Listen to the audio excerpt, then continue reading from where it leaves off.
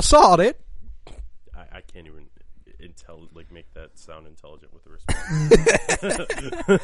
Well, nevertheless, let's jump into this episode of the Penny Bloom podcast. What do you say? Indeed. So this is like episode 130. Mm-hmm. I told my mom I was coming to. I was like, okay, you gotta go. I gotta record the podcast. Are you still doing that? I'm like, yeah. I thought y'all stopped. I mean, we take.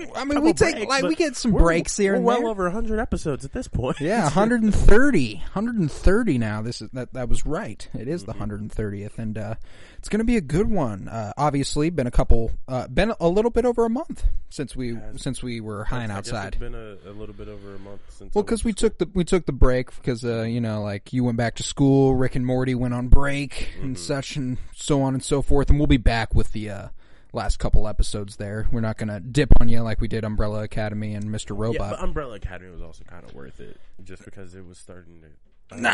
See, the thing there was that, like, we made a poor choice. We did.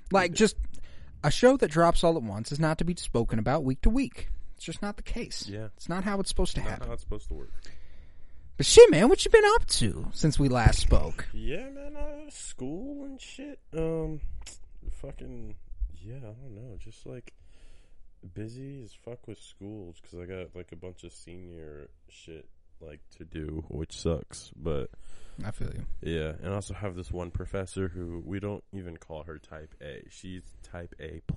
Oh, damn. I.e., I got to class 3 minutes late one time, and she knocked you the fuck out. Made fucking sure I knew that I needed to be in class on time. And I'm like, I'm sorry. I'm sweating. I'm dripping sweat right now. It was 90 degrees outside. I walked up the hill, made it nearly here, forgot my mask. So I had to go down to my car. Come back up the hill. Which I managed to do in about 4 minutes, which is impressive. And also the reason I'm covered in sweat. And also the reason I'm a couple minutes late. And the only thing you have to say is, Mr. Pennington, make sure that you're here on time. And it's only me and this other girl in there, so it's not like there's a bunch of people in the class. It's 2 people in this class. 2 people. Fucking sucks. Like, it's awful. Damn. Bro, I can't imagine being in a class that small. Like, I was only at Mizzou for a semester, and the smallest class I had, I was at Mizzou, so this is a different game in terms of student population. But, yeah, the smallest class I had was, like, 15 kids, which was crazy because after that, my second smallest class was like 250 kids. Holy shit. Because every single one was a fucking auditorium lecture. Yeah, that's just how it was. And I fucking hated going to that 15-person class. First off, it was 8 a.m. Yeah, no, 8 a.m.'s... I mean, dude, it's sorry. I'm living on my own for the first time in my life. I'm incredibly depressed. I will not be there at 8 a.m. It's just not how it's going to go down. And that's just the fact of the matter sometimes. I mean, I got out of there passing, so I was cool with it. But because it was at 8 a.m. and because it was 15 people, if I woke up a little late, I just decided I wasn't going to go. Right. Because, like, if I walk in, that is undoubtedly noticeable. I could walk into my lectures late, the 254. I had a class that was 497 people. That is larger than our high school graduating class.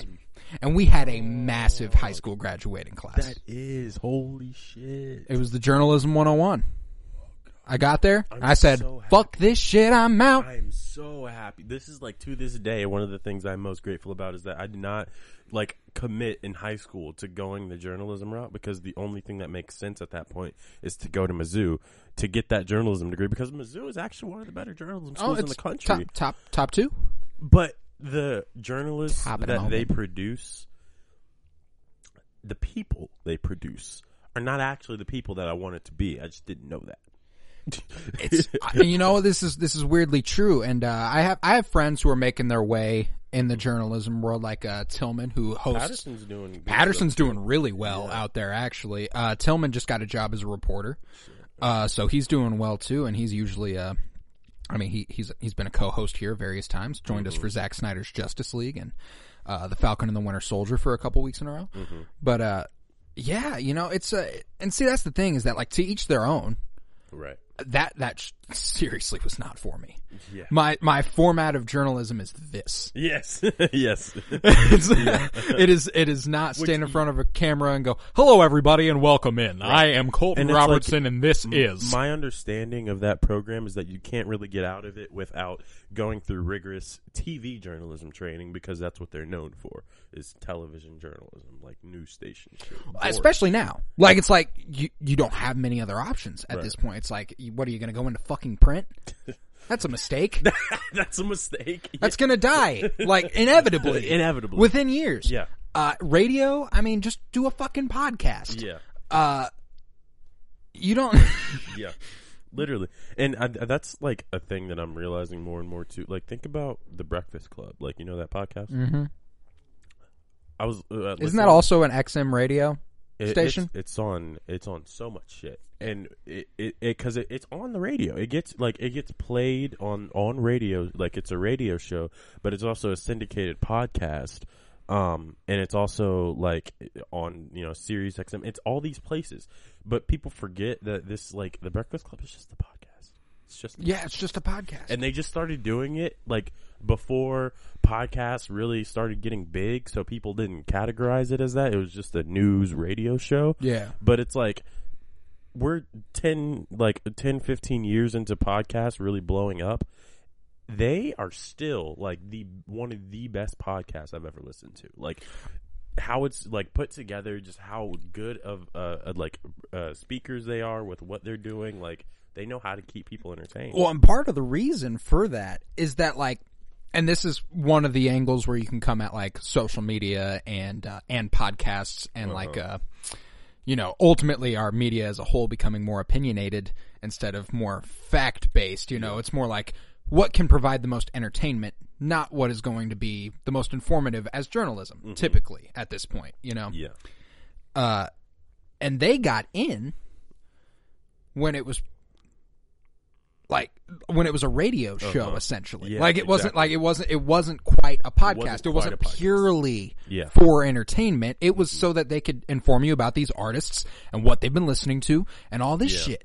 It's like interviewing the artists and stuff like that. And obviously you got Charlamagne the God and a bunch of famous people already there, so, like, they have access. But Charlamagne the God, people forget. I think he got famous from Breakfast Club. He was fuck off. No, he did not. He was just a radio show dude. Like, he was just doing radio shows, and I've heard him talk on there about how he he's gotten fired from a bunch of different places, and basically he got famous doing a radio show in Philadelphia. And then he got fired from there from something. And I think after that, he goes to the Breakfast Club. And he starts meeting a bunch of people and getting in the know. And now we know him as Charlamagne the God. Yeah, American radio presenter is what he is categorized on Google. That's all he is. He's a talking head, which I used to be like when I was younger. I'm like, oh, do you want to just be a talking head? Fuck yes. I want to be Charlamagne the God. Fuck yeah, I want to be a talking head. Just talk about shit and make tons of fucking money. Bro, and see, if there's a route to do that in, it is like, it is discussing pop culture and entertainment, because boy, oh fucking boy, do I hate sports journalism. It is so bad now. Like, none of it is good. Yeah, and it's like the older you get, the more you're like, these are just fucking college football players that either didn't make it to the league or made it to the league for a little bit and then stopped. And now someone gave them a job to talk about their sport. Nah, and see, like, that's cool. That's cool. I appreciate those guys. Doesn't mean your analysis is good. What infuriates me are the dudes who never got there. Not even college. They didn't, like, they are there because they, don't get me wrong, they're good at talking on camera. There's a reason Skip Bayless is on TV still. Like, he's entertaining, he's divisive, he drives up ratings, I'm assuming, a little bit, and to each their own, that is good for the network. However, he's a flaming fucking douchebag. Oh yeah, he isn't, like, and you know what? I fucks with Shannon a whole lot more than I fucks with Skip. But Shannon ain't much better. Yeah, Shannon isn't much better, but Shannon Sharp has ground to stand on. You don't need. He played in the NFL. Yeah, you just pull up a couple. You Google his name, and you got legitimization right there. Skip Bayless just talks shit, and nobody says anything. Bro, and he is obsessed. I can't wrap my head around it. This dude is obsessed. Mm-hmm. I'm just thankful that they don't talk about anything else. Yeah. Besides sports, because that would get ugly. I'm thinking like they get divisive on shit, and like Skip and Shannon. Uh-huh. The way the internet got divisive on this Ye and Drake stuff. Oh yeah. And that's what the episode's going to be about today. Yeah, so I think it's about time. It's about time. Let's jump into it, all right? Yeah.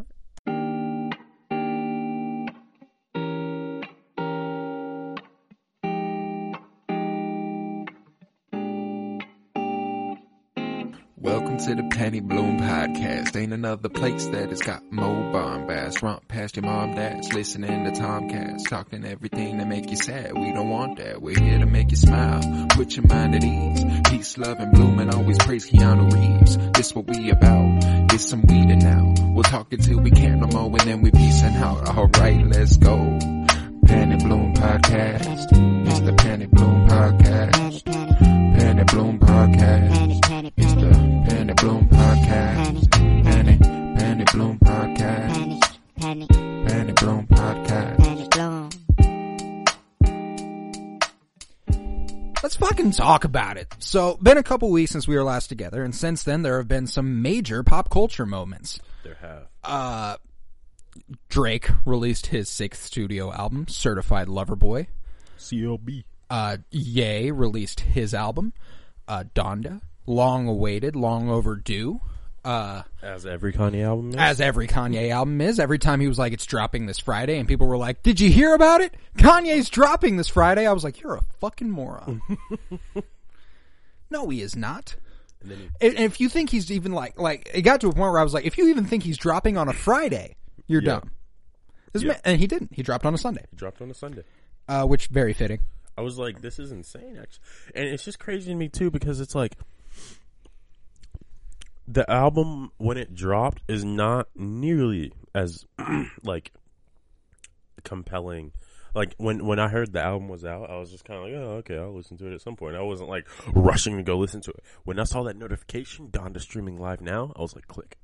Well, that's the novelty of the live. Exactly. Well, no, and, like, that aspect of Ye's rollout, fucking genius. That was fantastic. I won't knock any of that because, like, I mean, don't get me wrong. There's plenty to knock. He's a flaming fucking narcissist and the absolute worst. Yeah. But in terms of like a marketing and selling records, branding standpoint, this man's the only person who arguably does it better is Drake. Like in terms of branding and marketing.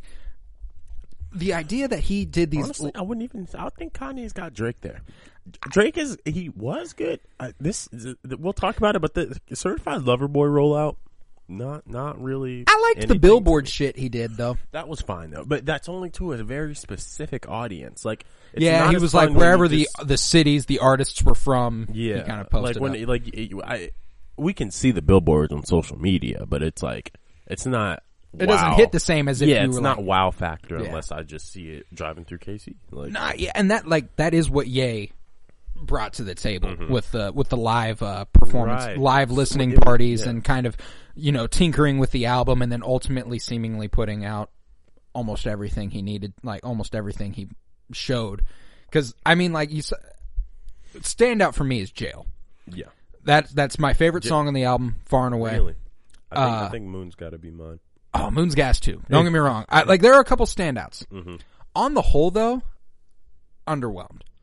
And I don't know if it's just that I'm done with Kanye shit. But I think back to The Life of Pablo specifically. I was listening to that the other day. And so was I. Yeah. And the reason... Better album. It's the last good thing he released. Yeah. For my money. And even then, it was like everyone was like, I don't know. Yeah. This sounds bad and unfinished. It sounded so much better to me than Donda. Yeah.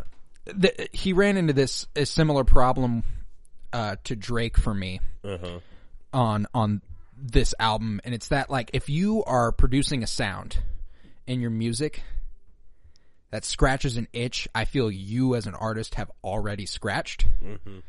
I'm not as into it. It's just scratched. Yeah, like I'm already good. And that's the problem Drake's ran into. Like, dude, 2016 was the last time Drake and Ye both did anything good for me. Holy shit. Views and The Life of Pablo, last time. Like, I Scorpion, alright. Like, it had some bangers. I was alright with it. Yeah, Scorpion was up. But, like, Dark Lane demo tapes, like that was a one-off. It seemed like he didn't even really do anything with that. Care Package was a bunch of old shit, so it wasn't even new Drake. And then he drops this, and long awaited. I was very excited for it, and it certainly has its place. You know, like it's good if you're trying to like go to a fucking party and dance. Mm-hmm. That's what this is for. Mm-hmm. You know, CLB is not. It's just Drake music. Like, and the thing is, Drake music doesn't wow me anymore because so many people like understand what Drake's formula is, and they've adopted it, and they make the same R&B. I don't know. I think of it as like luxe R&B, like luxury R&B is kind of what Drake makes. It's interesting because he is far and away the most commercialized version of hip hop we've ever gotten. Yeah. 50 Cent, Jay-Z, Kanye back in the day. None of it touches what Drake is now. Oh yeah, no. Because when I'm listening to it, there is this difference between Donda and CLB, and I don't want to compare the two because they're completely fucking different albums. Projects, yeah. And like, I'm not with a Donda or CLB. Fucking, I don't want either. Yeah. But honestly, like when I listen to Certified Lover Boy, like it's clear he's producing hits. That's all. That's all Drake tries to do. He is way fucking out on the art of this shit. I am making money. Is all Drake's doing. Oh, yeah, no, for sure. And I mean, Ye is absolutely doing that. He is absolutely making money, and that is certainly part of his intention. But you can tell the way that he goes about things. It's obviously much more artistic. Yeah, he's actually creating new things. Like he's that, and everything he does, he tries to do that, and that's part of his persona, right? Like, and I like that. I really like that line from what is Jay-Z's on Jail, right?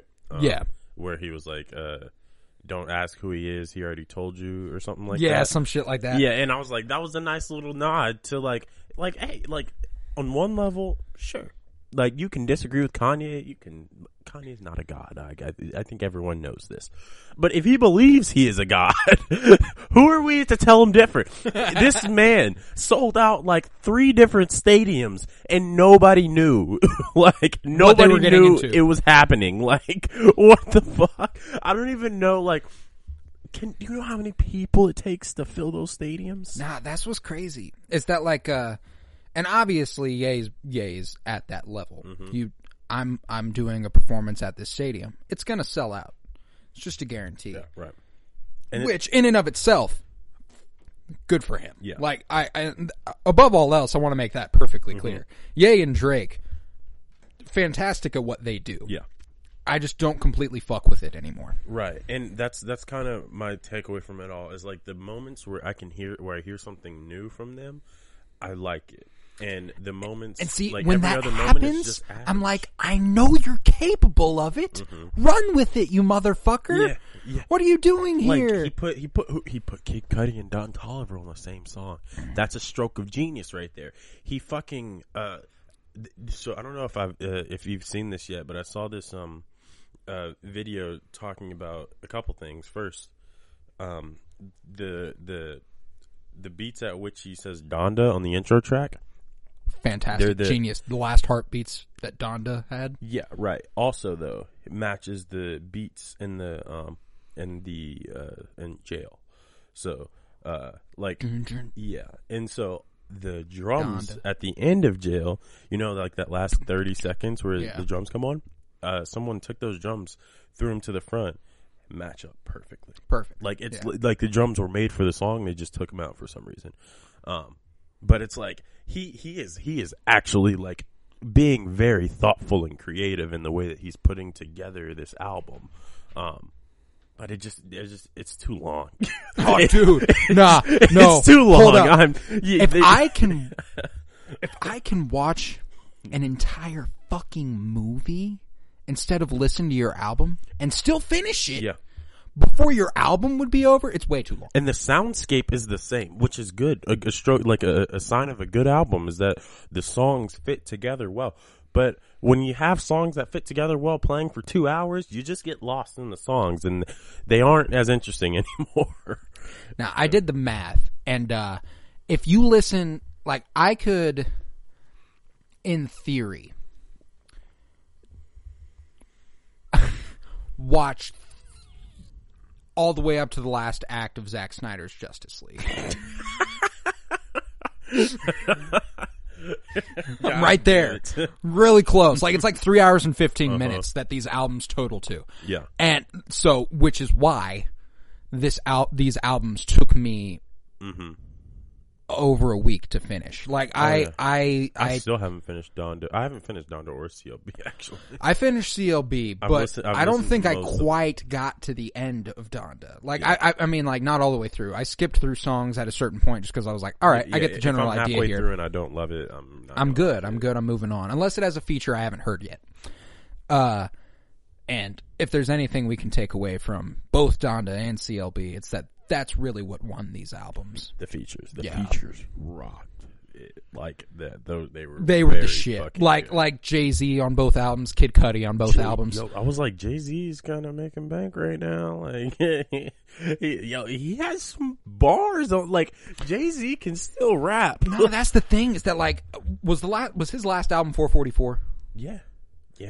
He'll come at us again, right? It felt like a sign off, but I don't think it was. 50. If he does, it needs to be something like 444, a really short, like 30-minute album that's very conceptually tight and has a very few points that he wants to very clearly get across. Yeah, I just can't imagine that like his last efforts will be like features. Like he'll go out on an album. I can't imagine him making like another, because it's like when you look at like a Jay-Z discography, the reason 444 was so like stand out was because it completely defied like all like his whole like method. Like he was making regular rap albums out of it. And then he did 444, which is super conceptual and like just a more mature album. 100%. Yeah, I can't see him doing like a Reasonable Doubt again. But. Well, and speaking of Jay-Z, Blueprint dropped 20 years ago today. I thought it was wild coinkydink. Yeah.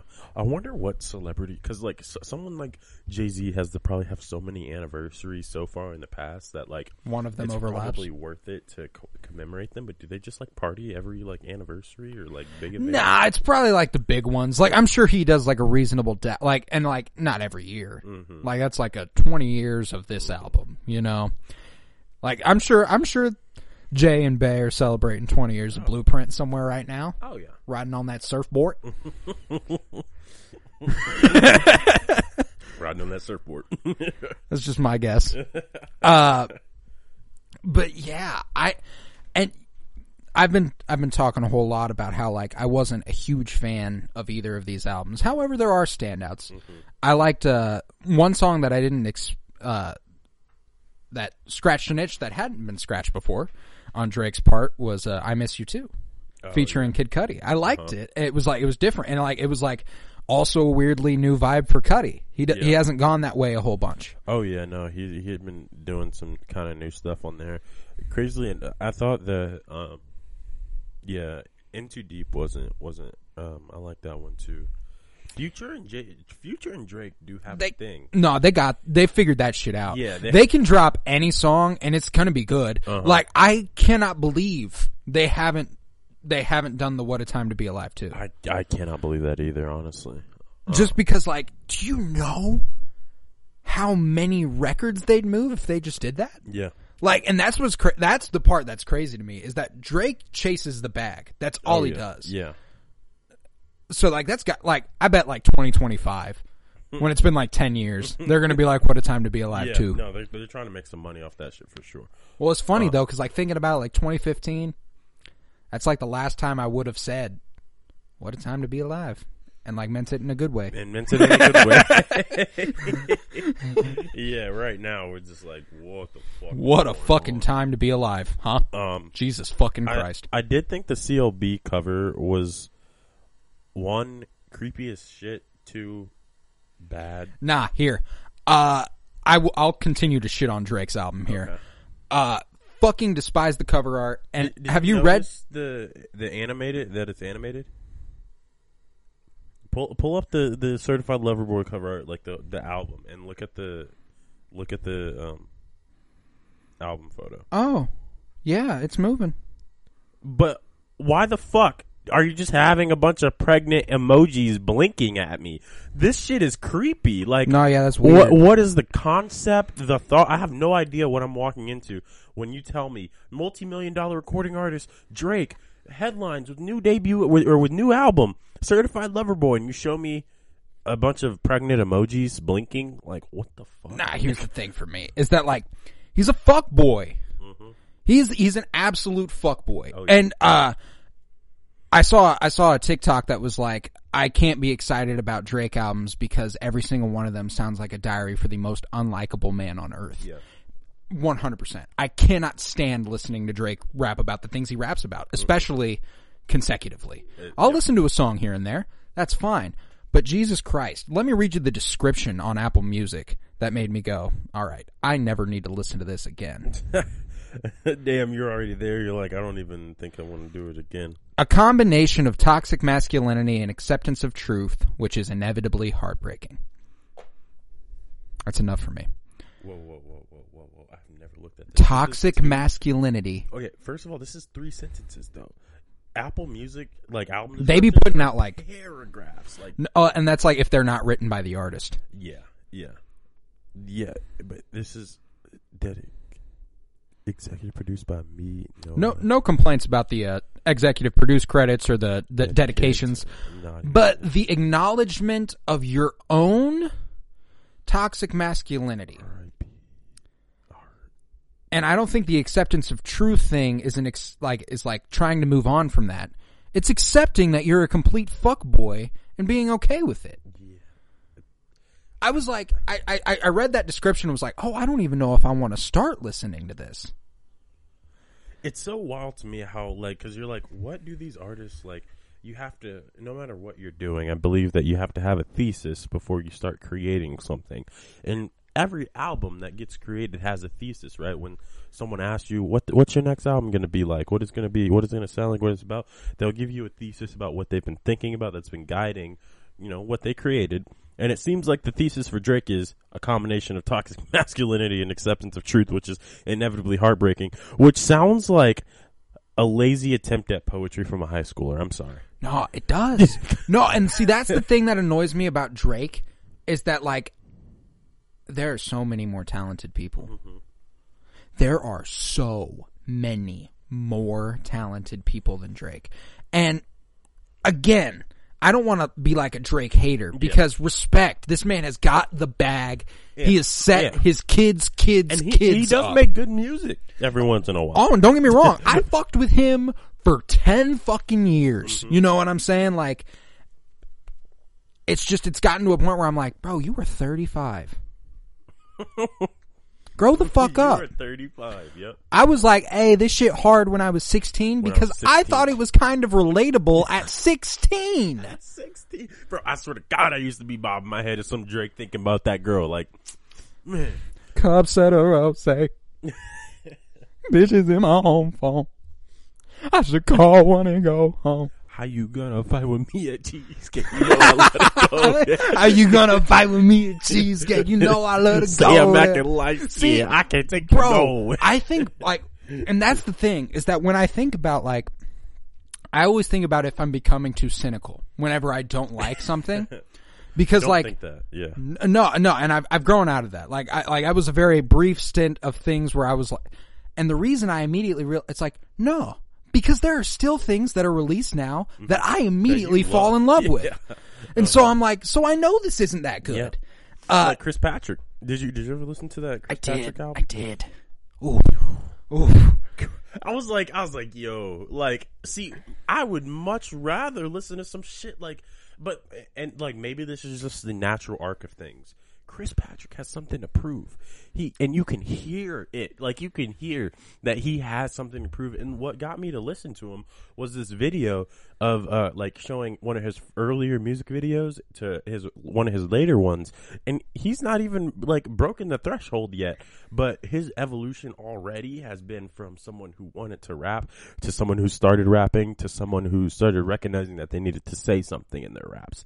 And you can so clearly say, like, he's see fantastic. I was like, and I cannot wait for whatever. Who was the dude who did a freestyle just signed to TDE? Ray Vaughn. Ray Vaughn, yeah. Bro, I listened to Ray fucking Vaughn. So we can talk about that too. Nah, fuck CLB and Donda. We're done. Yeah, they were all right. It was all right. Our discussion of them was all right because they were all right. If they would have been more in depth, if there was something to go more in depth. One more thing though, the Ye versus Drake beef, completely manufactured and bullshit. One of them needs to get shot before I believe it. But that's not going to happen. It's absolutely not going to happen. You know why? Because it's fake. It's fake. Like, Drake and Kanye are too big to have beef. If they have beef, it's getting handled in court. I promise you. No, here's the thing. They are so disconnected from reality that, like, there's no way they even would know what they're fighting about. Yeah, I don't know what they're fighting about. Nobody does. They're not fighting about shit. They're selling records. They have nothing to fight about. Like, it's like, bro, if you are as well off as Drake and Kanye West and you can still find a reason to be so pissed off at another rich person that you need to make the world know. I want to make it clear that I wish for no physical harm upon Kanye West or Drake. I know I just said that one of them needs to be shot for me to believe it. But I mean, like, you know that won't happen. No, exactly. Like, what I need to see happen for me to believe, like, they need to be in my backyard, both with guns. They need to walk 10 paces away from each other, turn around and fire. If they don't hit each other, then I'm going fake. Fake. Y'all ain't actually beefing. That's funny. Ray Vaughn though. Ray Vaughn's nice. He is nice. The new TDE sign. Have you gotten into his old stuff yet? Yes, I listened to what is it called? Idol. Idol. Yep. I love and the cover art for Idol. The cover art for Idol, that one lone car with the brake lights on, just oof. That just gives me a flood of so many memories of all the times I've been poked in between cars in a parking lot with my car just idling. Doing, you know what? Yeah, of course. But I'm not going to lie to you. I listened to Idol and I was like, I never heard someone rap so fucking hard about, like, getting their heart broken by a woman. Yeah. Nah, because usually, like, that was what was, like, mind-blowing to me, is because usually when dudes are coming like that, rapping on beats like that, rapping the way Ray Vaughn does, it's fuck bitches. I don't need women. Just money for me. And this dude was like, you hurt me. Yeah. You hurt me, bitch, and I want you to know. And see, like, I fuck with that. That's a vulnerability in an artist that I need to see. You know what I'm saying? No, especially it has complexity. The vulnerability in lyrics while coming at me, making me go, just like bang my fucking head. And I'm like, damn, this shit's sad. This shit's sad. Yeah. Those are the ones that hit the hardest though. Cause it's like, that's what that first Chris Patrick song made me think of. What was it called? Where he was just tired of like dumbing down my shit so these motherfuckers can get it. Like, you know, he was like, I hit that switch, bitch, don't forget it. I was like, ooh. Ooh. Yeah, no, but like when you get them, like, just like, I don't know, being like passionate about like sounding good, but also being passionate about what you're saying. Like, it's amazing, brother. And it's amazing, brother. Honestly, that was kind of a thing that I think the Baby Keem album lacked in a couple respects. I'm ready to talk about Baby Keem if you are too. It was it almost wanted to be too experimental, and it lacked the substance to experiment with. I fuck with that perspective. I thought yours is a more in-depth perception of this album. I went, the middle of this album is fucking boring. Yeah. It is. Like, I fuck with the first few tracks, and I fuck with, like, the last half. Like, not the last half, but, like, I think it's, like, whenever Family Ties, and then After. Yeah. Like, that's really good. Yeah. Yeah. But the middle of that, like, when track 5 through 9, because even the Don Toliver feature was lackluster. It wasn't very good. Be good. I was like, Don Toliver's been hitting, but it just wasn't. It just missed that time, and like it happens. You know, there are bad features every now and then. Don Toliver's still dope. To be honest though, like I didn't really love Baby Keem's performance on Range Brothers. And Kendrick's wasn't forgettable by any means, but it's not good. But it's not like him going all out. Like the parts that I love, top of the morning. Let's get this shit. There are moments where like I'm like, damn, like Trademark USA. I love that, especially when the transition happens. I was like, this is hard, and like Pink Panties is just okay for me. Just okay. Not my favorite. Not my favorite. And I also don't think it's bad necessarily. Yeah. Like, I think that's one that like I could revisit and it'll eventually grow on me. Mm-hmm. But I've only listened to it once, and thus far, like first listen, I heard it and went, "Oh, yeah, that's weird." Yeah. But like the moments where Baby Keem and Kendrick would go back and forth, those were the moments where I was like, that's what we need, Baby Keem on at all times. And I feel like you're competing with your cousin, right. Bro. I was like, it sounds like he's trying to, like, it sounds like he knows he's putting his best verse right here. And that is perfect. But, I mean, you don't have to do that on every song. But do it, I don't know, just like whenever you want to rap, like yeah, right. Because like he like it is called the melodic blue, like so he does go with that melodic style a lot more. I do like his melodic songs, like that's what originally got me into Baby Keem. Actually, like when he did "Die for My Bitch," I really that's the name of the album. I'm sorry. That was just such a funny little like casual throw. Like when he did "Die for My Bitch." Yeah, I really fucked with what song was it? Honest. Do you remember that one? Yeah. I really fucked with Honest, and that's a melodic song. And I didn't know that Baby Keem could rap really, but now I know he can. Bro, cause Family Ties. He came with it. Family Ties was the single, hands down. Like, oh yeah, like it's so easy. Like it's so undeniably the best song on the album that it's like, I can't believe the rest of these songs are on the same album. Yeah, right. Because it's like, this was just that good. Family Ties is absurd. Absurd. Yeah, no, that shit was insane. Also, fucking Vent. Vent was pretty funny to me too. That was that was like Vent was actually one of Vent and 16. Well, that's the one. Vent's the one where like he like Kendrick pops in a couple times and like they really switch it up at the end. I need my fade. Yeah. Or what? Have you ever been punched in the motherfucking face? Nah, wait, bitch. It was like wait, bitch, something, and then But I like that song because I was like, it's called Vent, and they're just talking about like fucking running the fade. Like, this is straightforward. I can get down with that. Have you ever been punched in your motherfucking face? The best part, what you say? Oh, you haven't? I wait. Bitch, and then and then a beat drops, and it's like, I thought that was hard. No, like, so this is the thing that I want to like say is probably, and I think Baby Keem has always had an experimental sound and experimental interest. But I think the thing he's most successful in experimenting with on this album, and I don't know if this was his idea or Kendrick's, because Kendrick has been doing this for a little while longer, but the experimentation with ad-libs really amazed me, because I was like, especially on Range Brothers, when like at the end when Kendrick is doing those ad libs, he's Baby Keem. Like, well, no, I'm like, that's what's crazy is like this felt like Kendrick throwing ideas at the board. Yeah. No, like I'm not gonna lie to you. I thought like at some points I was like, is Kendrick sabotaging his boy? I thought are there are moments on this album where I'm like, I think Kendrick is like throwing ideas at the wall, thinking like, okay, if people like this, I might use it to influence my album. Right. like on Vent.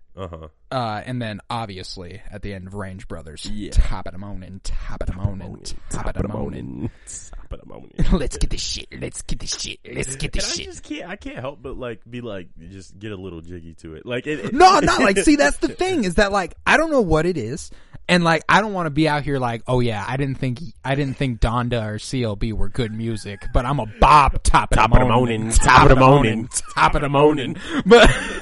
But I can tell there's some artistic motivation there, and that helps me a lot more than CLB. It does, because it sounds like one of those things. There are times where something just shouldn't sound good, but it does.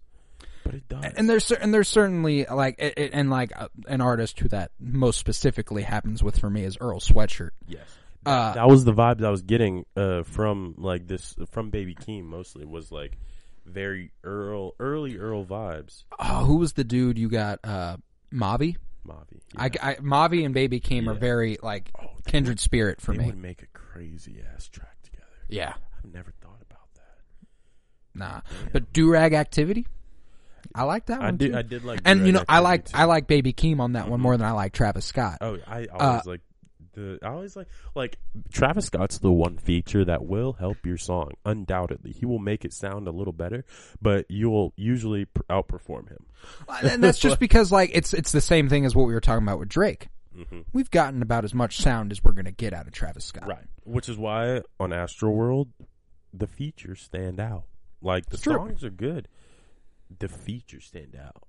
I mean, there's a reason "Sicko Mode" was the biggest song in the world. And it wasn't Travis Scott. No. He was hardly on that song as far as I remember. Oh, yeah, that was a Drake song. I remember the Drake, I can't even tell you a Travis Scott part in that song right now off the top of my head. I can't either. No, all I can think of is, I just took a Xan, or I took half a Xan, whatever. Yeah. Out like a light. God, like a light, a different period. Like a light. Oh my god! No, bro, that just transported me to a different time period. It did. Me too. I was thinking about the night I first heard Astroworld. I thought that album was so good. Yeah. The first night I listened to it, I was so baked. Oh, I remember that. But that's an album to listen to, babe. No, yeah, certainly is. If you got to listen to Astroworld for the first time, high off your ass, off marijuana, you are one of the luckiest motherfuckers alive, because I tell you, I thought I had a life-changing experience. And then the next day I listened to it and I was like, this is just all right for me. Yeah, this is just all right. And that's kind of how Travis Scott goes. I added it to a playlist with Blonde, Flower Boy. I was like, Astroworld's right here. And I really don't think that anymore. Oh, but yeah, no, that's it's a good album. It's a good album, yeah. I like him. And you know what's crazy? Astroworld's typically one that I don't go to a lot for comparisons. Yeah. I like that album a hell of a lot more than I like CLB or Donda. Oh, without a doubt. Yeah, I don't think we've gotten all these crazy drops, and to be quite honest with you, I'm just still waiting on Kendrick. That's all I care about now. Yeah. And see, there have been some great surprising drops in between right. Here and there. But the fact that even J. Cole somewhat underwhelmed me this year. Yeah. Interesting. Mm-hmm. Especially coming off such a long wait for all of these artists to drop music. Fascinating that we've gotten Drake, we've gotten Ye, we've gotten J. Cole, and I'm good off most of it. I haven't revisited the off season a whole lot since I first listened to it.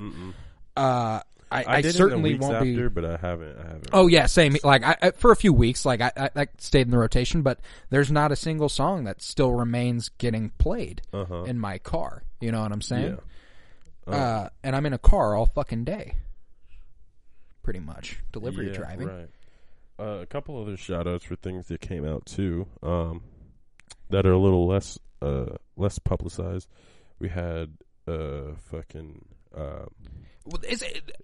the music that's dropped goes back a few weeks since we last talked about it. No, if you want to pull up some more, these might be. I've definitely missed some, but there's the new AZ album, Do or Die 2.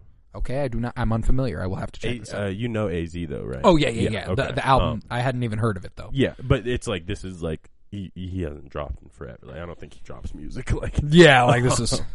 I guess looking at it, he does. He dropped another album in 2021. You listened to that, Boldy James and the Alchemist? Yeah, that was Bo the next Jackson. one I was gonna say Bo Jackson. fire. Nah, like that right now. That gives everything this year a run for its money. Even the cover, the art too. The artwork is amazing. Oh, dude, and like I'm a sucker for Bo Jackson. Uh-huh. You know, like my dad idolized Bo Jackson when he was growing up, so my dad therein instilled a love for Bo Jackson for me at a young age. If I got to see Bo Jackson play, I would fucking. He would be the coolest. He would be the coolest motherfucker of all time. Yeah, undoubtedly. And like I love that like Bo Jackson apparently for Boldy James has been a nickname. Or is his name straight up Bo Jackson? Wait. I think his real name is Bo. Really? I'm pretty sure. Oh, I didn't know that.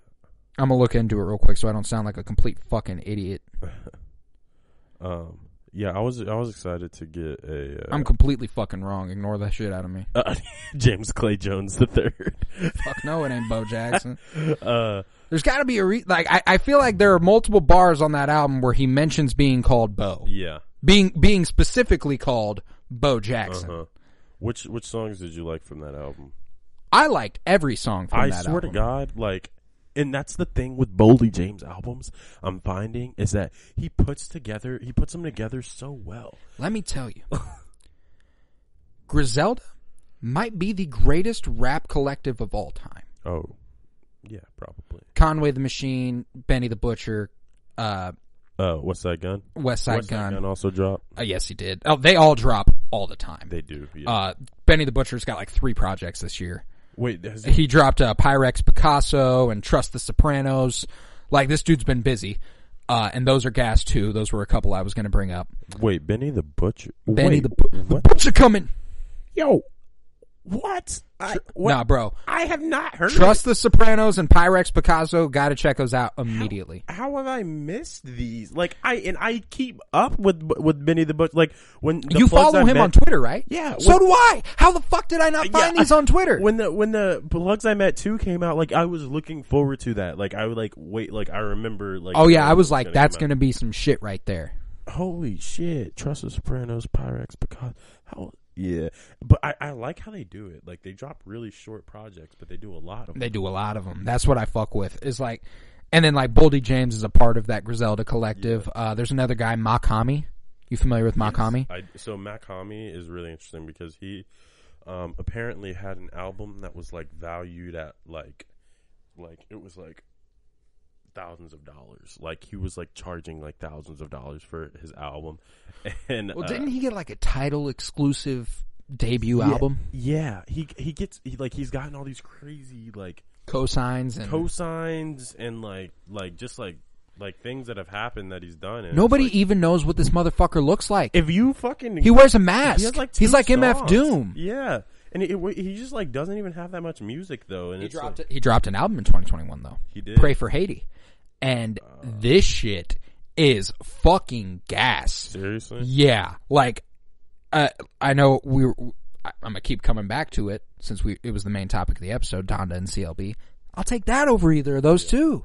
Like, same with Bo Jackson by Boldy James, and I'd take Trust the Sopranos. Pyrex Picasso was just okay for me. Trust the Sopranos is the one you really, really need to get a look at. The first song on that actually samples an absolute fucking classic. That's it's the theme song for Wet Hot American Summer. It's a TV show. And it's just, like, it's got like this strong 80s guitar. Yeah. But it's like, it's got a hip hop twist, obviously. It's just sampled. And it's like, fuck, that is outstanding. Yeah. It's funny, it says on the Makami description, enigmatic, Newark raised rapper who has recorded with DJ Muggs, Your Old Drew, KL Chris, and Earl Sweatshirt. And that's it. That's all they know about Makami. No, like, I was looking into it because me and my dad were talking about it. He really fucks with Griselda because, you know, like, all of them are like his age too, which is like huge for him. He's like, dude, the fact that Benny the Butcher, Conway the Machine, Boldy James, these dudes are 40. I fucking love the fact that your dad is listening to Griselda. Oh, dude, it's probably his favorite rap group. Damn, like, for sure. Griselda is fire. No, it's 100% my favorite rap group at the moment, now, and has been for months. Fuck the Migos, like, what? Oh no, fuck Migos, fuck Brockhampton, fuck anybody else doing it right now. Griselda's the shit. Griselda is the shit. Yeah. But we were talking about all their ages. And I was looking into it. I was looking for Malkami's age. They don't know. Nobody fucking knows. They're like, we guess he's mid-20s. Yeah. Bro, what's mid-20s? Like, if you're wearing a mask all the time and you're guessing this guy's mid-20s, this dude could easily be 40. Like, but how does he even have a name for himself? It's just crazy to me how some people make this shit work, like, in the game. Like, whoops. Damn. Rest in peace, that ball. I've been playing with a ball the whole episode. I'm also sitting on a futon. So if I sound like I'm, like, comfortable, but I could also be comfortable laying down, that's why. That's why. Because I'm on a futon. Fair reason. You want to move on to our movie segment? Let's talk about some movies. So, since we last talked, August 3rd, I believe, we did see the release of The Suicide Squad, which we have a live commentary of. But I know you want to get your thoughts out too. You weren't a part of that live commentary. What'd you think of The Suicide Squad? Yeah, the Suicide Squad movie was interesting to me. Because what's crazy is, like, sorry, you texted me when you finished it.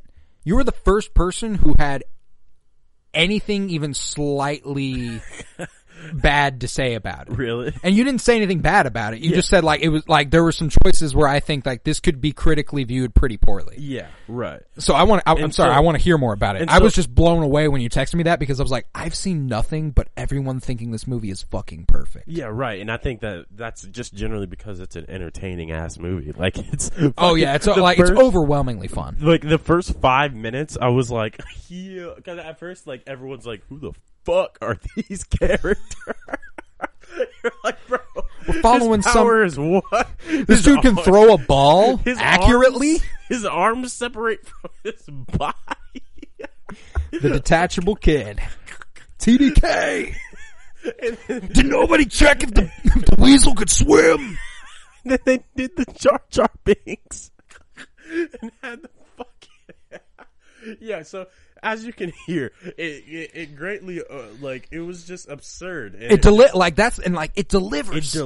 It delivers, and I cannot say anything terrible about the fact that this is a superhero film that was marketed to a mature audience, made hella gory, hella bloody, hella fights. All the stories are build up to more fights, which I understand. That's where I'm like, after you texted me that, I was like, okay, if I'm thinking about this critically, the story is extremely lackluster.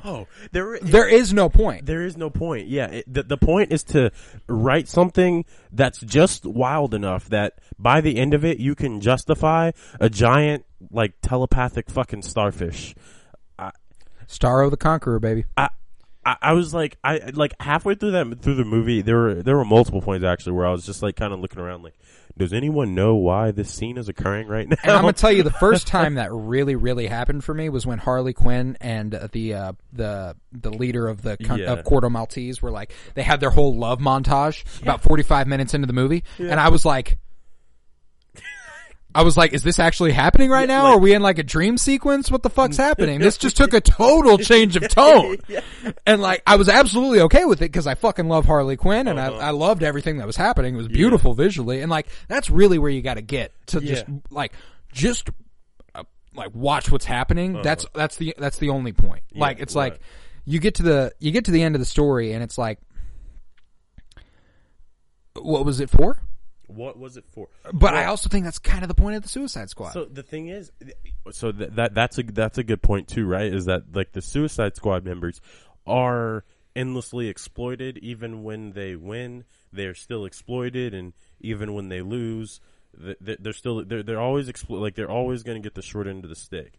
And the movie is trying to get you to see that, you know, when you're in these sorts of positions that they are, you can, in some ways, make good things out of it, but only at the expense of like allowing more bad things to happen, right? Which is kind of what the movie terminates in, which is, you know, instead of fucking like handing over these, like getting these secrets out, doing the ethically, morally right thing, which is exposing the U.S. government's lies and like doing these things with massive political consequences.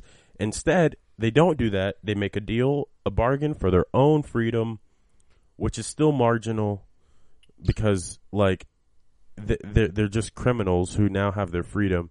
And will inevitably be chased down. Surely. Like, Harley Quinn is only going to be... They're only going to get in more trouble. So like, that's just the fact. And so, when you think about all of that, and then go back to the beginning, and then think about the narrative that gets depicted, right? It's revolution is occurring. A country is falling into shambles. The United States is the United States was tampering with this government, and now the government's going to collapse. Now the United States needs to cover up its tracks, get out.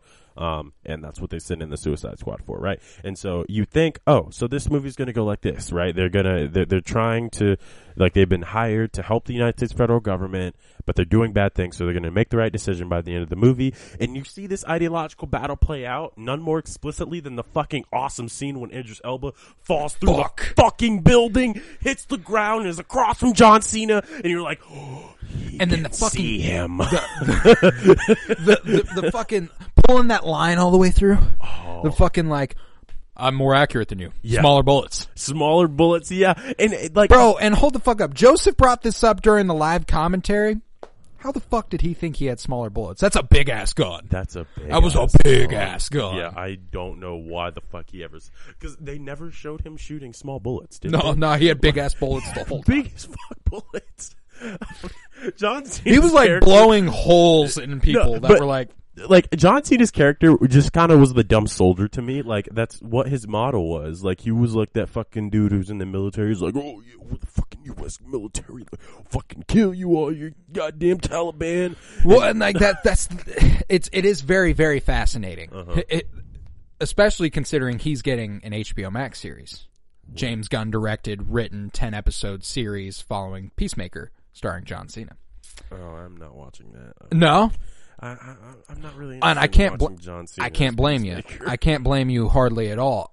But I talk a ton about John Cena as Peacemaker, as we all do during the live commentary, because he's kind of he's a very interesting element of the movie. Yeah.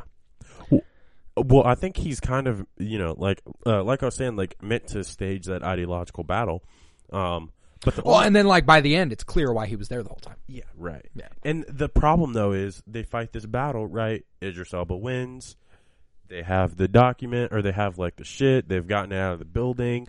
They now have leverage over the United States government, right? But then there's this big issue. There's this big starfish that's going to kill everyone. They have to save people. They have to do the right thing. So what do? They, like, try to defeat the starfish. They can't do it. And so then it goes into, and this is really the main part, this is the main, I guess, source of my criticism of the movie, because I kid you not, my mouth was just like open as I'm realizing what's happening, right? Because they're like, okay, to defeat the starfish, and if we're using a revolutionary narrative, we need to have the downtrodden, rise up and take it back, because that's true revolutionary praxis and theory, is that the people will rise up. The people who have been neglected are going to rise up and beat the powerful people. And they do this, they play this out by saying, oh, let's get the girl who had the rat power that nobody really understood, just flood the starfish with rats, and then cut into this teary montage, or this teary cut of her dad explaining how the rats were the forgotten about and downtrodden of the society, and how they're going to rise up, and how rats are these great creatures that we need to respect and value. If they have purpose, so do we all. Right. And then you just take a step back, though, and you think, so the black and brown people of the world are rats? Is that what you're equating them to? Are you equating like a revolutionary spirit with like rodents? Like, is that how you see them? Like, as rats? I don't think so necessarily. Right. Obviously, none of this is intentional, but I think it can very easily be read this way. Oh, certainly. But I also think that, like, I think it's fair in the context of a comic book movie. Right. Well, then this is all with the preface that, like, this is, like, it was already an absurd. They killed off everyone they introduced in the first 5 minutes. Yeah. Except for 2 people. Yeah. And it was like the obvious 2 people who were going to make it out. Yeah, exactly. You're like, okay, these 2 seem to kind of know what they're doing. what the fuck? Oh, it's a werewolf. It's a werewolf. Fucking Pete Davidson. I was like, this motherfucker's gonna die within the first 10 minutes. I was like, no fucking way they got Pete Davidson. Oh, I was like, as soon as I saw him, I was like, they got him so they could kill him. Yeah, they did. And it was fucking awesome seeing all of it, but it's just like, theoretically, like, the writing, I thought, was like, it just could have been a little more thoughtful. Like, you know what? That's probably fair. If you're trying to tell this socially conscious story, because that's the thing, though. I don't think my impression of the movie was that like the revolutionary aspect of the story and the government side of the story, like it is literally all that's pushing the narrative forward. Yeah, that's all it is. But mostly, you don't really need to give a shit about it. Yeah. Like, that's not what this movie's for. Yeah. Like, that, like, and so, like, as you were saying, it definitely could have been more thoughtful, just because, like, it's very clear that's not where the thought was put into this film. Yeah.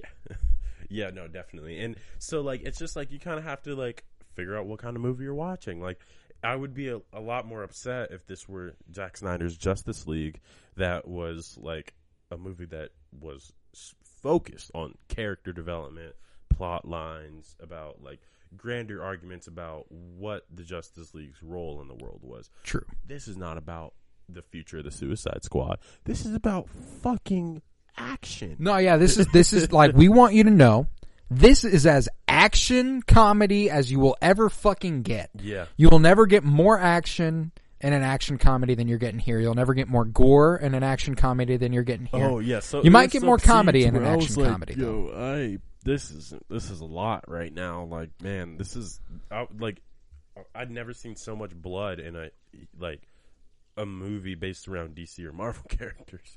No, the fact that within the first 15 minutes you literally watch a person's face get blown off. Yeah. Like, not I'm not talking about Savant getting his head blown up. I'm talking about Pete Davidson getting shot in the face, and then his whole face being gone, and it being zoomed in on his face while that happens. Yeah, yeah. They were like, and that was the first one. Like, they were like, we want you to know, this is what you are getting into. Uh-huh. And like, so when it comes to like the action sequences and stuff, and the visuals, I thought it was very beautiful. I thought the soundtrack kind of rocked. I thought I thought the action sequences were fucking dope, and I do absolutely agree. The story elements are far and away the weakest element of this movie. However, apparently, story doesn't have a huge impact on my rewatch value. Oh, yeah. Yeah. Especially if I'm baked. Uh-huh.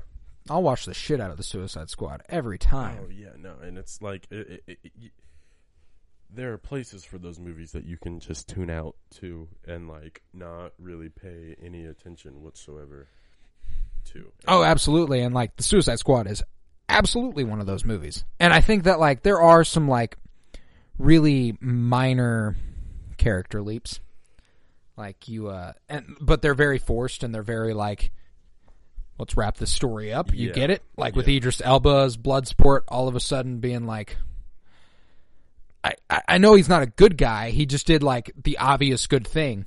But, like, his daughter being like, that's my dad. Like, he did one thing that she can finally be proud of. And I loved that. Mm-hmm.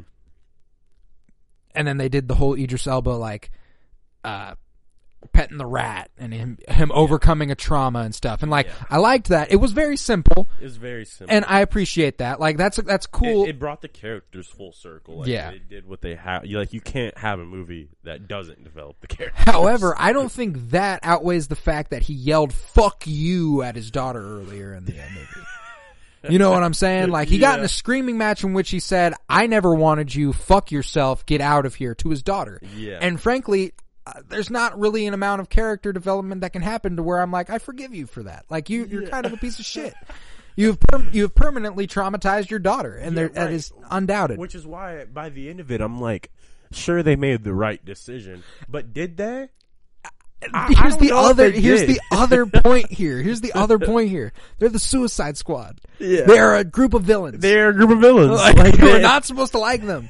Like, you're not supposed to be like, these are good people. Yeah. Like, they are the worst of the worst criminals, supposedly, on and the only in the DC universe. You like them is because they're in such a state of subjugation that you understand that, like, there's no excuse, like, no matter how bad they are, there's no excuse for the way the U.S. government treats them. Right.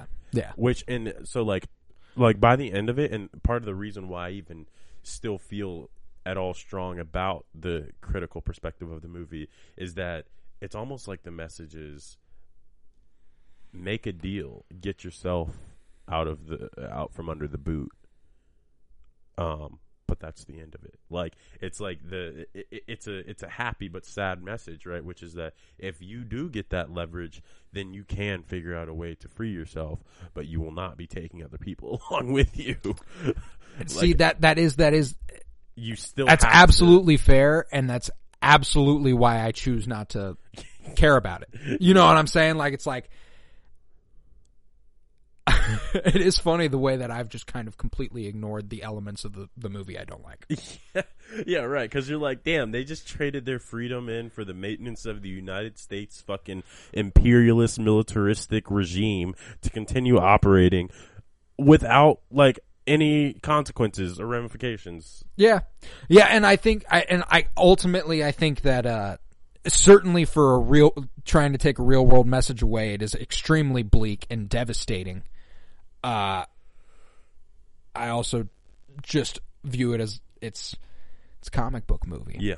And that's the other element, is that, like, there's always going to be a government that's going to be a little bit fishy, especially in the DC universe. Right. And there's always going to be the villains who get away at the end. Yeah. That's just always going to be the case. And you just may decimate an entire island. Who knows? And like, see, and these are the very reasons that, like, comic book movies always get critiqued story wise, is because, like, they are the way they are, and the story elements they have not set themselves up to be the best. Yeah. Like, and if you find a really good superhero movie that's just like, holy shit, what the fuck? Mm-hmm. It's usually because they didn't adhere to those story elements. Mm-hmm. Yeah, no, literally. I'm thinking of one, but I just can't. It's not coming to my brain, or, like, the name of it isn't. But there's definitely been an example of a couple, like, superhero movies where I'm like, this is, like, a very real take. This is kind of maybe like I was thinking of Titans, actually. Titans is an example of a superhero story or a comic story. I don't know if you can actually call Titans a comic story, because I don't think they pull from the comics all that much. It's just the comic characters. Yeah, just the characters. But, like, in terms of telling a story with superheroes, like, they're very thoughtful about sort of the way they kicked off season 3, though, was very, very rooted in comics. Oh, really? Yeah. Okay. I still haven't gotten there. I'm still working. Oh, okay. You'll see, and you'll be like, oh, yeah. it's like one of the biggest moments in DC Comics. Yeah. Okay. At least in recent memory. Yeah. But yeah, so Suicide Squad, good movie. Like, don't hate it at all. Like, I understand. I actually thought I was thinking at first that, like, critically it would have gotten reviewed bad, but, like, it probably, like, critics are smart enough to understand that they don't need to be, like, fucking dissecting the theory of Suicide Squad to render a rating on it. But nah, but you absolutely right. Like, your critiques of it are directly on the nose. Like, it is incredibly ignorant and white. Yeah. Like it just is. Like in American, I guess I should more like. It's a simple understanding of what revolution looks like. Yeah. Like the fact that the Corto Maltesians' entire revolution got wiped out by the Suicide Squad, and then they just burst into the room and shot every leader in the world. Yeah, I was like, wait, what? This is not how that works. I was like, oh, and now they just seize control? Yeah, I was like, I've never seen a revolution happen that quickly.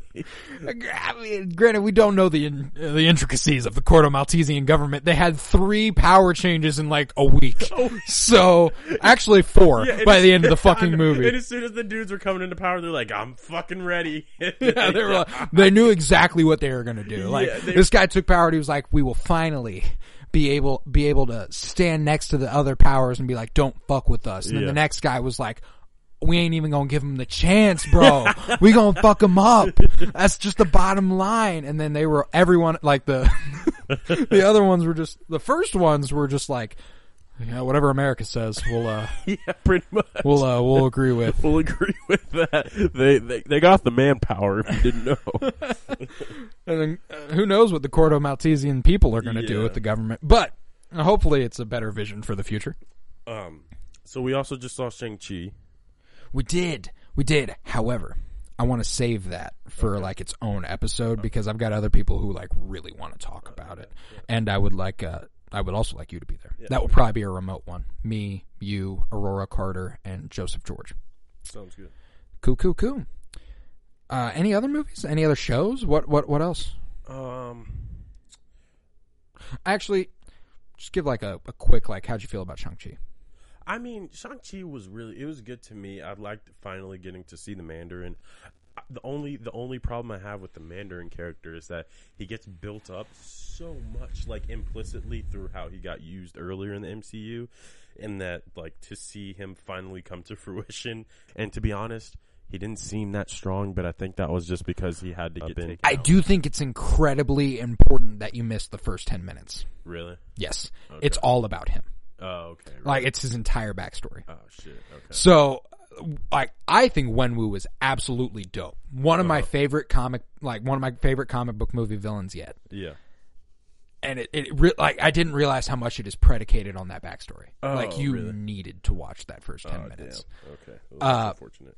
No, but we were 10 minutes late to the theater. You shouldn't have been though. The movie started right at 6. What movie theater does that? Never. Maybe they're doing away with the. I don't.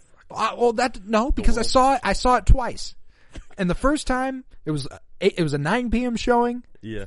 Previews started at 9. Yeah. And every other movie I've gone to in the last 21 years of my life, the movie previews start at the showtime. Yeah. Never once have I sat down at 6 p.m. and the movie started at 6 p.m. You're like, oh, they on time with this shit. No, like I dead ass like kind of panicked. Like I was like, oh shit. I feel real bad about this. Yeah, no, it's all good. I guess I'll have to catch it some other time. But on Disney Plus in like 30 days. 30 days, okay.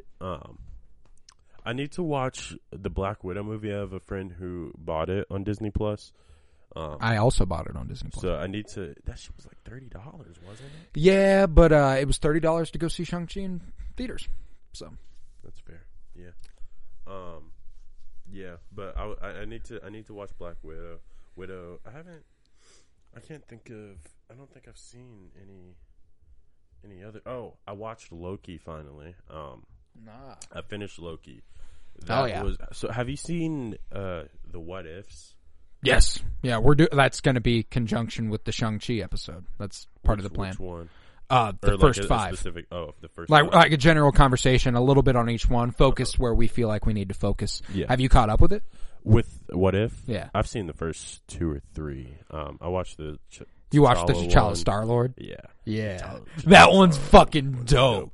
No, and like this is one of my favorite concepts for Marvel ever. Yeah, no, this is and the comic book series is awesome, been going on for tens of years, decades. Oh, really? Yeah, but like they've adapted it to be like simply MCU moments, like, and I love the way it's like, sure, there's one What If that is the focus, but you will see all these other characters and all these other What Ifs that stemmed from this What If, right? And that's what's awesome. But so my question is the narrator of What If Bernard related to Loki? Oh. Related to the ending of Loki. I don't want to. Have you watched? So you finished Loki? I finished Loki. I don't think so. Okay. I think, just given the comic book lore surrounding the Watcher, voiced by Jeffrey Wright in What If, I don't think anyone knows this motherfucker. Okay, so it's just the stock narrator. Yeah. Okay. And that's kind of been his role all throughout stories, and every once in a while he'll get used in a compelling way that's like. will he intervene finally? Like, will the Watcher intervene? Because that's like never to intervene. Yeah, right. Which is why I was wondering if like maybe that was the Watcher was the role of the end of the person that we meet at the end of Loki. Yeah. But yeah, I guess like, and I know you've all already talked about Loki at length. I cannot imagine, like, because I haven't listened to any of those episodes, but we watched it week to week, and we theorized week to week. And I know what I'm saying is I can't imagine what those theory conversations must have been like. I'm gonna go listen to a couple of the episodes now that I've seen it, but no, and see, like, that's what's a shame about it. I don't think you can now.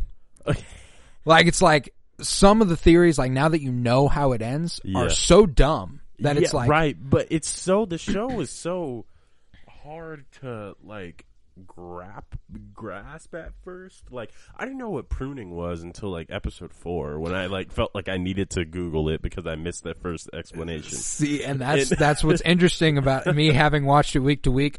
I knew what that was week 1. Yeah, because I studied it, I looked into it, I did took all the notes, and we talked about it at length. We didn't know what pruning does. Yeah, which we find out later. But it was just like, I watched that first episode high as shit, and I was like, I'm not following. Like, we're speeding through a lot of developments here that I feel like are setting this whole season up, and I'm missing it. All right, I got one question. How'd you feel about the relationship aspect of this story?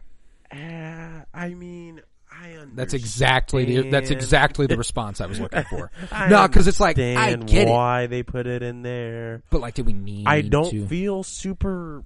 I only feel 30 to 40% weird about it because, like, I don't know, they're not related. No, see, that's the thing. Like, no, they're not related. They serve the same cosmic role. But I saw a tweet that was like, Loki and Sylvie being together, as if like Tom Holland and Andrew Garfield just made out on the No Way Home screen. I mean, but it's like, that's not... No, it's the same. They're variants of each other. It's the exact same. I also saw one that was like Thor's brother kissed Thor's sister. Well, but Loki isn't Thor's brother. Not by blood, yeah, of course. But the general idea of it. I know, God damn it. But it's like, I don't know. No, I'm with it though, because I had the same like, I've been made this way because Emily fucking despised it. The internet fucking hates it. I was alright with it when I finished it. You know, I was like, you know what? I get why they did it. I would have been okay without it. Certainly. I think it was useful for character development. It was meant to sort of explore the narcissistic roots of Loki's character and like his own care for self that has been like the focal point of his character everywhere he's ever shown up is that he's selfish. I really liked the Professor Loki. That's kind of what I refer to Loki in this, and like throughout the whole show is. And they did it once, like he called him Professor Loki. Oh yeah, because he goes on like analyzing and stuff. Yeah, I was like, this iteration of Loki is literally just Professor Loki. Like, I feel like that's just like a cool way to think of him, because I felt like he was just kind of, and it turns out, you know, by the end of the show that it probably wasn't even. You know, like, so and part of this comes from the ending scenes, the ending clips, when, like, you know, it has like the whole detective vibe to it. And even the intro, like, I thought the Loki intro, like, just where they flashed like Loki on there, masterful. I loved that. Oh, I loved it too. Oh, dude, and like, again, this is kind of similar to the Suicide Squad. I have no complaints about the visuals. No complaints. I mean, casting. Awesome. Yeah. Love Tom Hiddleston. I loved Sophia DiMartino as Sylvie. Like, Owen fucking Wilson. Yeah, Owen outstanding. Wilson was awesome. No, holy like shit. I was like, Owen Wilson was awesome. People like talking about how Sylvie showed Loki his development. I think Mobius had every bit as much of a hand in that as she did. Oh yeah. And like I thought, like the soundtrack. Holy fucking shit, dude! That like synthy, like. Yes. Like I was so like, ominous, and you're just like, It turns out I read somewhere that they think that those clips at the end weren't like someone from the TVA or Loki himself looking at files, but it was the character at the end of Loki, because there's a clip in there where you can see a thumb, and it's clear whose thumb it is. Ah, I see. So they're thinking that it was... So, like, whenever the, like, stamp comes down? Yeah. And they're like, Loki will return for season 2? Oh, no. Like, so you know, like, when they play the ending credits? Yeah. Just that montage right there. Oh, gotcha. You can see a thumb in there. And so you can see kind of who it might be looking at these papers or doing this investigation or detective sort of thing. Gotcha. And I think it's that character. But I still like the Professor Loki angle because it seems like, and this was a problem I had, not really a problem, but a thing I thought about was we're not really watching a superhero show. Like, because Loki's not a superhero. He's kind of a villain, but also not really a villain. Nah. He's just another dude in the MCU, to be honest, who has magic powers. And it's like you see him learn to... be okay with that very fact. Yeah, right. Like, he's just that's what he's told. Some crazy shit, and he doesn't need to have some like particular importance. He doesn't need to be the king of Asgard. He doesn't need to be the like of some notable position somewhere, have all this power. He's just like he can be a useful part of the team by just being a normal fucking guy. Yeah, and honestly become one of my favorite MCU characters.